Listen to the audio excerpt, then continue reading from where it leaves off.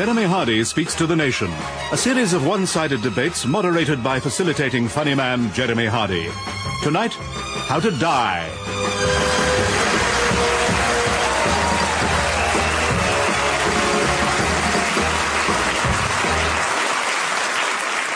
Thank you, good evening, and welcome to the last in this series, If You're Really Peaky. Otherwise, it's the second to last. Joining me tonight are two people who, without me, would be relaxing at home. Pauline McGlynn. Hello. And a newcomer to the programme, Paul B. Davis. Hello. Now, Paul, we appeared together on Radio 4 quite a while ago in Unnatural Acts and At Home with the Hardys, and yet you haven't worked with me since.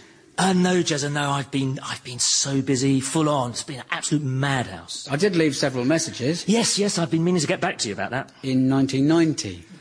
Yes, well, I didn't get those messages because I lost my mobile in 1990. You couldn't lose a mobile in 1990. They were the size of a car. Yes, it fell in the sea. Oh, well, I'm sorry to hear that. It's okay. It was a long time ago. I'm all right now. Pauline, since you last appeared on the programme, your life must have been without meaning. You must be glad to be back. Well, yeah, I mean, you know, if I didn't want to be here, I'd still be contractually obliged. Yeah, sorry I had to give your agent a false name. I just tend to find people say yes that way. Yeah, well, I was pretty excited. Martin Scorsese is a good name to have chosen. I know! Everyone's so down on identity fraud, but there's a definite upside to it. Anywho, this programme is called How to Die. Death, as Hamlet describes it in Macbeth, Prince of Thieves, is that undiscovered country from whose Bournemouth no traveller returns. But let me make clear straight away that I am not speaking in favour of death, except in one respect. We all have to die, and the one positive thing about that fact is that it can make us appreciate life, because the two things are radically different. Honestly, they're like night and day. Don't be telling me dead people are at peace. That's a euphemism, like saying losing a leg is downsizing. I hesitate to say we no longer exist after death, because something of us survives in hearts and minds. And by hearts and minds, I don't mean patrolling Basra in a beret. I mean that people who knew us remember us. We might make an impact to the extent that we become well-known or even iconic, which could be a comfort, but also an irritation to the people who knew us well. I sometimes feel sorry for the friends and family of Che Guevara, people who knew him before he was a T-shirt. You can get quite possessive about people you've lost, especially if they were in the public eye. When my friend Linda Smith died, a lot of people wrote to me. Broadly speaking, I got three kinds of letters. Real ones, this is. One kind said, sorry for your loss, which I felt was appropriate, since it was a letter to me. Another kind said, you're not looking well, hope you don't die too, which was insensitive, but shows concern. But some of the others were in the territory of, I personally feel so terribly sad about this awful news which is in some way about me. Although I didn't know Linda myself and have only the vaguest idea of who she was or what a radio is, I feel a real connection to her because she seems to be getting the kind of attention that I so crave. And people who were entirely genuine kept telling me how upset they felt. And I thought, well, fair enough, but what use is that to me? It means a lot if you were close to her as well, because we feel something similar. But if you didn't know her or you met her half a dozen times, telling me you're upset is like my telling Aung San Suu Kyi I feel quite trapped sometimes. I'm sure they were upset. I cried when Joe Strummer died, but I wouldn't say that to one of his close friends. Actually, I probably would. That's a terrible thing. Because everyone's feelings are genuine. They're just different. And it's not a competition. But you're angry as well as sad when you lose someone. You're angry with yourself about all the things you should have done, like putting the handbrake on and stuff like that. And people can upset you without meaning to. I've had this thing since Linda died, where I'm being interviewed on local radio for a gig, and they'll be saying, Yeah, that was Lady in Red. This is a Christa Berg hour on Radio East Anglia with me, Darren Dean. More Christa Berg coming up, but first, I'm joined by Jeremy Hardy, who's coming to Hunstanton on Tuesday. Best known for his appearances on That Was the Week That Was, and I apologise, you'll have to give me a clue. But also, Jeremy, big friend of Linda Smith. Tell us a little bit about that. And I think, well, what am I supposed to do with this now? Is this on the CV they get from the publicist? 45 years old, been on the radio, friend died. But at least if you lose someone who's famous, people remember.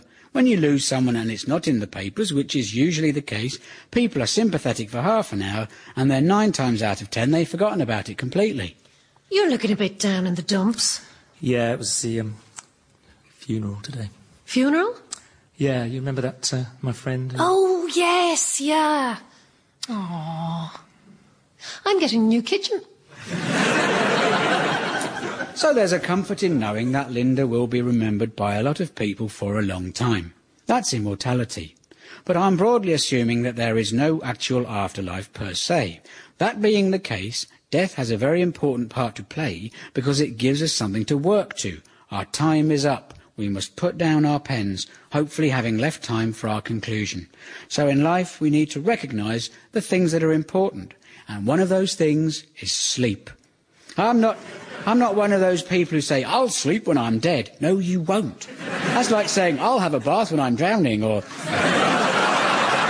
I'll be warm enough when I'm cremated. You won't sleep when you're dead, because you'll be dead. And sleep is one of the great pleasures in life. I don't want to die in my sleep because it's something I really enjoy, and I wouldn't want to miss any of it. I'd rather die with a sword in my hand, because I'll be thinking, blimey, bloody thing weighs a ton. I can't wait till this is over. Having said that, I don't especially want to die heroically, but I would quite like to die in a way that causes maximum inconvenience to others. On an escalator, or having my blood pressure taken. Or at somebody else's funeral. Attention-seeking to the last.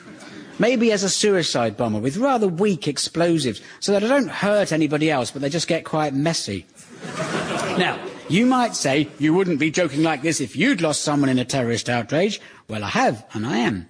And if I've made light of the 2005 suicide bombings, which I suppose I have, it's because I don't know what other contribution I can make, other than saying we need to look at the causes, which is obvious. Abandoning neoconservative foreign policy would clearly be a big help, but I seem to have failed to make that happen. So remaining chipper through adversity is about all I can offer.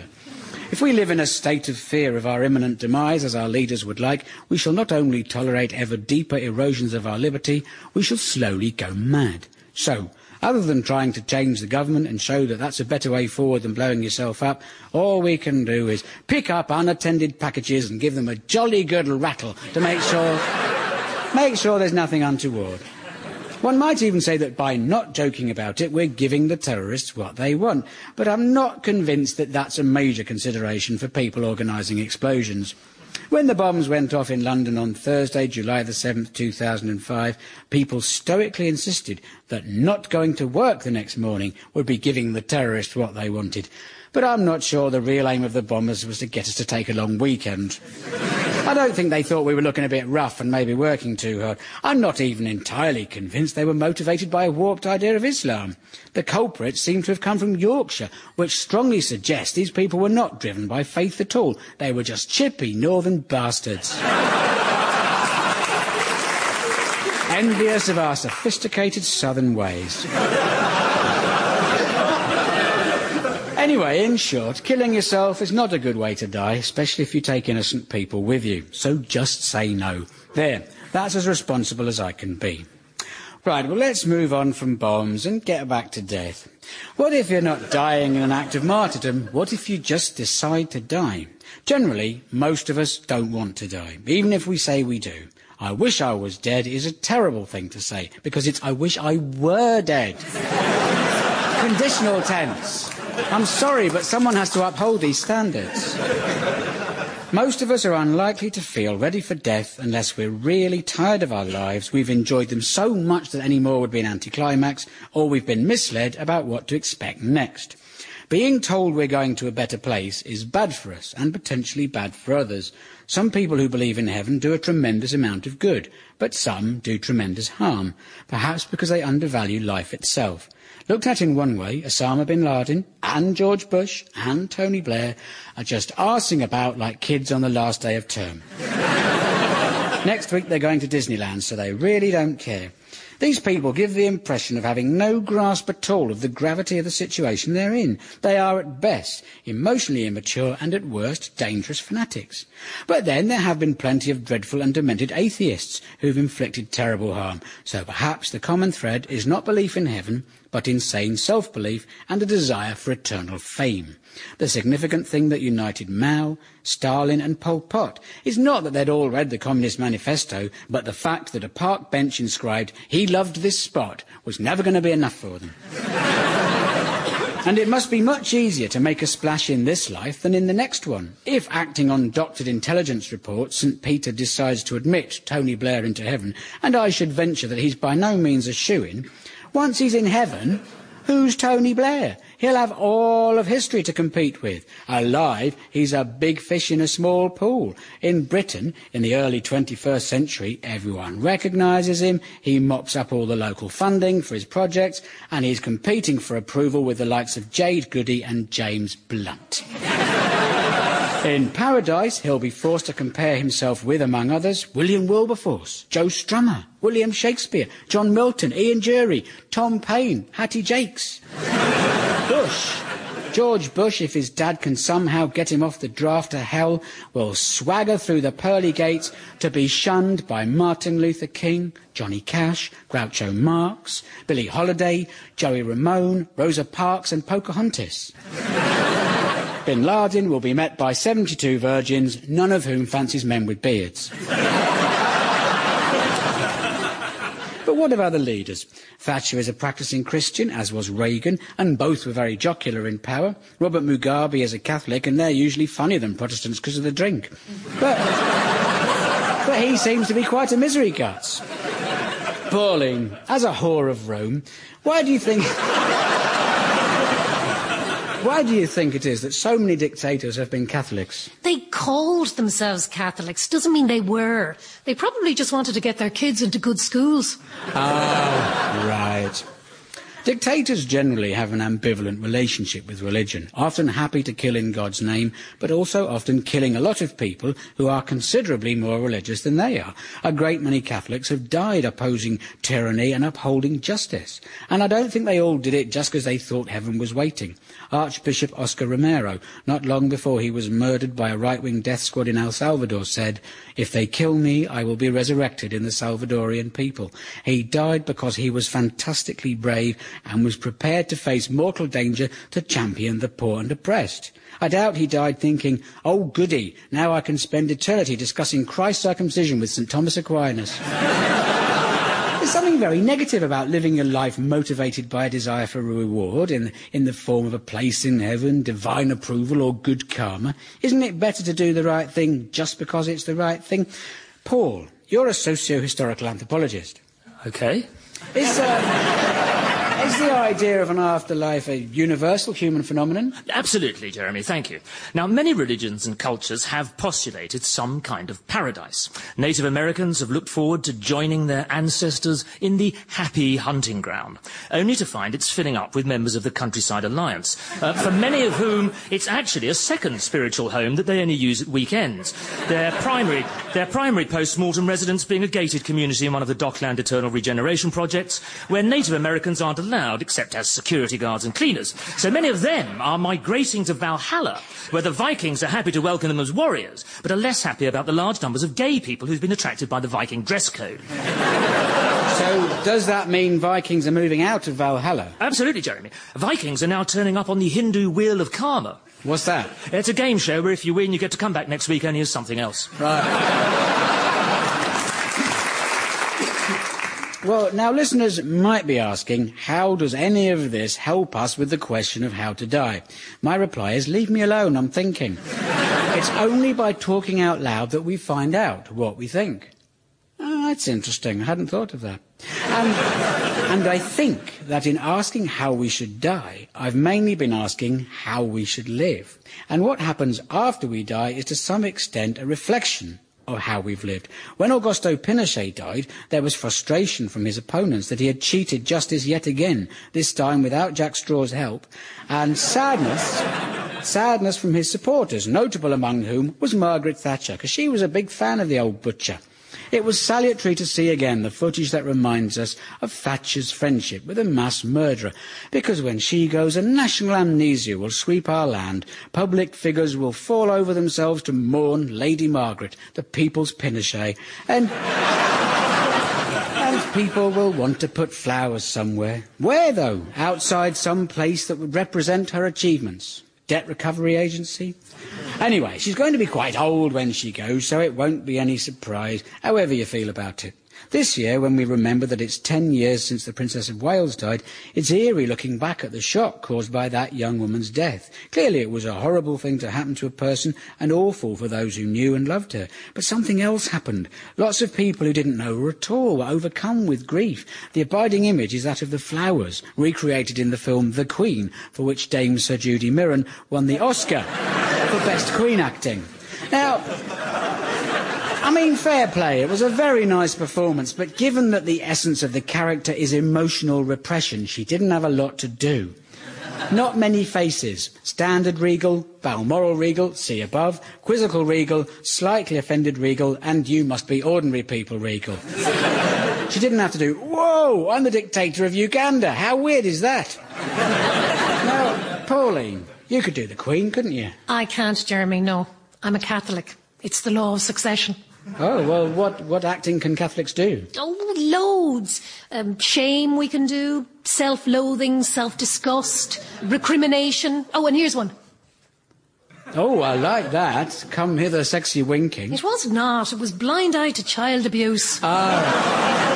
Oh, Pauline, while I've got you, what's the Irish Catholic attitude to death? Oh, we live for death. Very big on the whole thing. Wakes, open coffins. What's that about, the open coffin thing? Keeps the flies off the sausage rolls. Plus, we don't shy away from death like you Protestants. Well, what's a Protestant funeral like in Ireland? Miserable.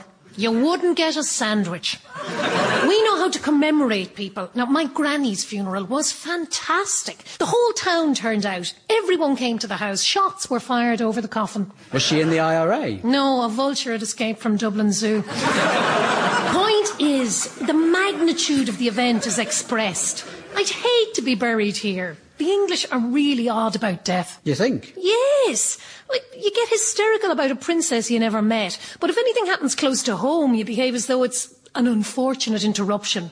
Godzilla could gatecrash your wedding and crush your bride with his claws, and you'd say, oh, well, if it hadn't been that, something else would have got her. Meteorite striking the earth, lunatic with a chainsaw. Well, we haven't learned how to do genuine grief. We do projected grief. Now, Paul, as well as being our religious affairs and snooker correspondent, you also hold a doctorate in impressive brain stuff from McKeith University, Snakebite, Illinois. That's right, Jezza. Now, conventional psychiatrists would say that Diana's death was a catalyst that triggered the release of repressed feelings. But what we learn from studying neurorectal phrenology is that poor digestion is the root of spiritual blockage. Really? Well, you can't disprove it. But this explains why there's always been this search for the fundamental seat of the emotions. And it turns out that the ancients were absolutely right, because they are actually located in the seat or fundament. Are we talking about plops? Let's not get hung up on medical jargon, Jeremy. I'm talking about our souls. That's what I mean. No, Jeremy. Spirits.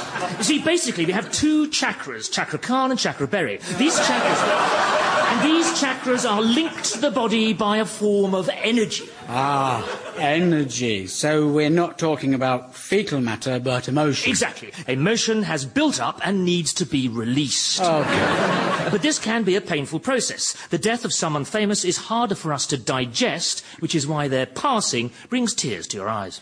Right. Any more to be got out of this extended metaphor?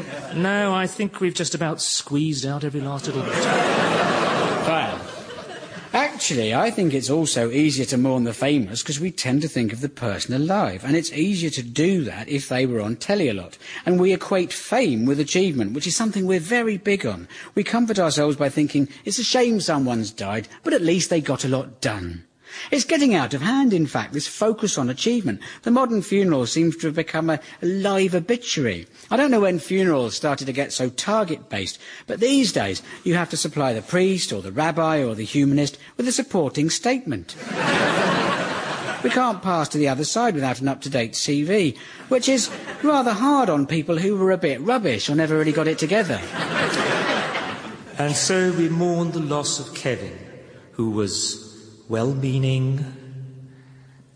Ashes to ashes, dust to dust. I suppose we do all the credits in death because we should have done them before. The fact that a person achieved a lot is supposed to be uplifting. Increasingly, people reacting to death have tried to move away from traditional lamentation and towards celebration.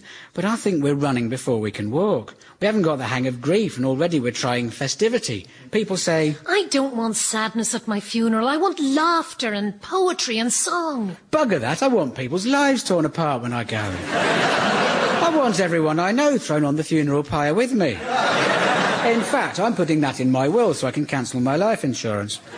But, Paul, as a pathozoologist, what do you make of our ritualising around death? Well, Jeremy, as humans, we are probably the only species who set aside a specific location for mourning the remains of the dead in a special ceremony. Now, they do say that elephants do it as well, but I've been to loads of funerals and I've never seen a single elephant. No, they don't care about us. So long as they get their bun and a hose down, they're quite happy, thank you.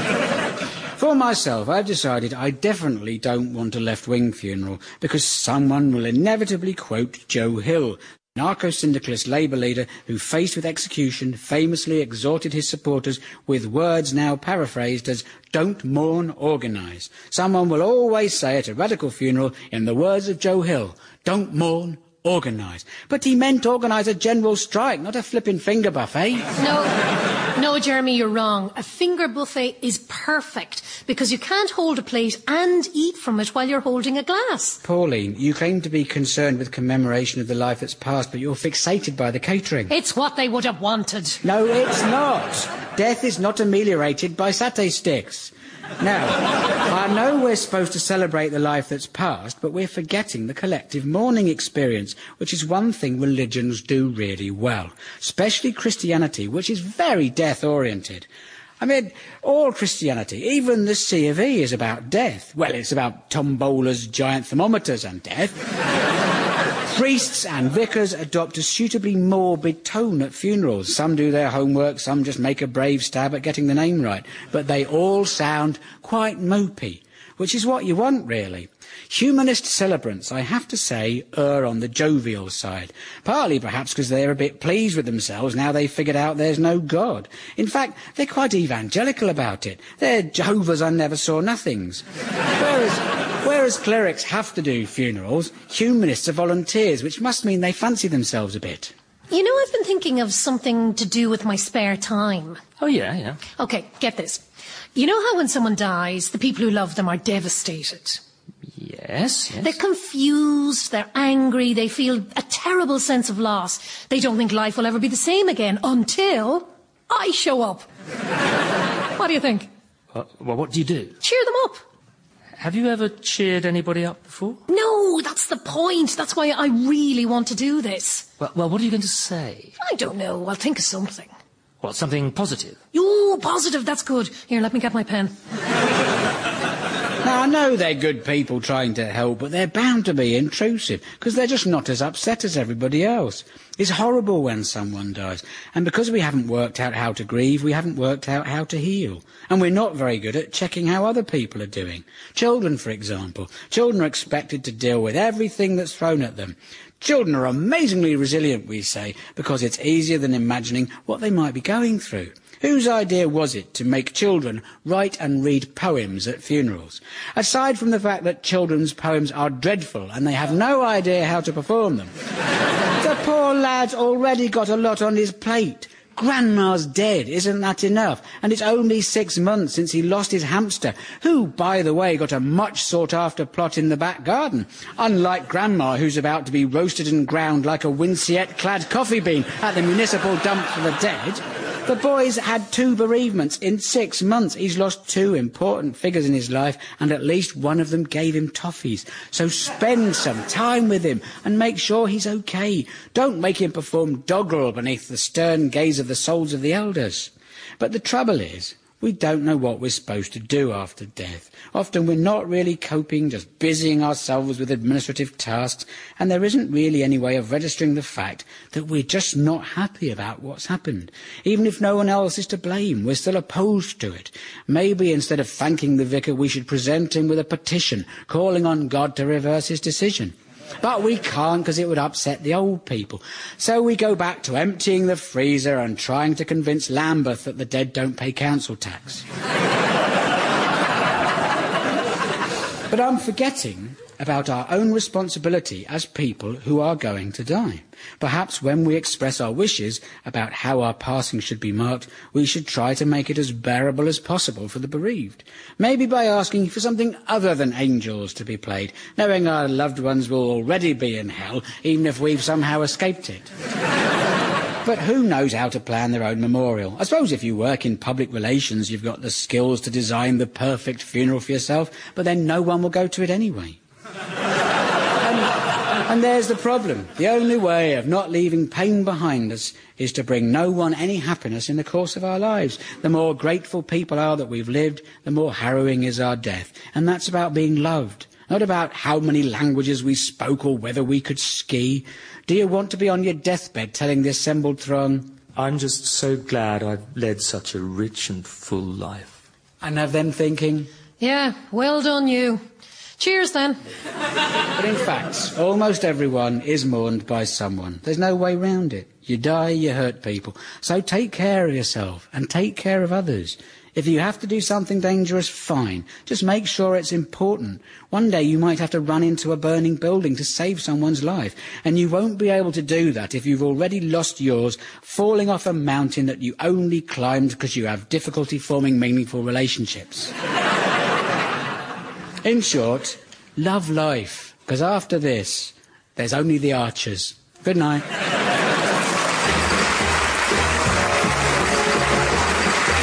Jeremy Hardy's Speech to the Nation was written by Jeremy Hardy, with additional material by Paul B. Davis. It also starred Pauline McLean and Paul B. Davis. The producer was David B. Tyler, and the programme was a positive production for the BBC.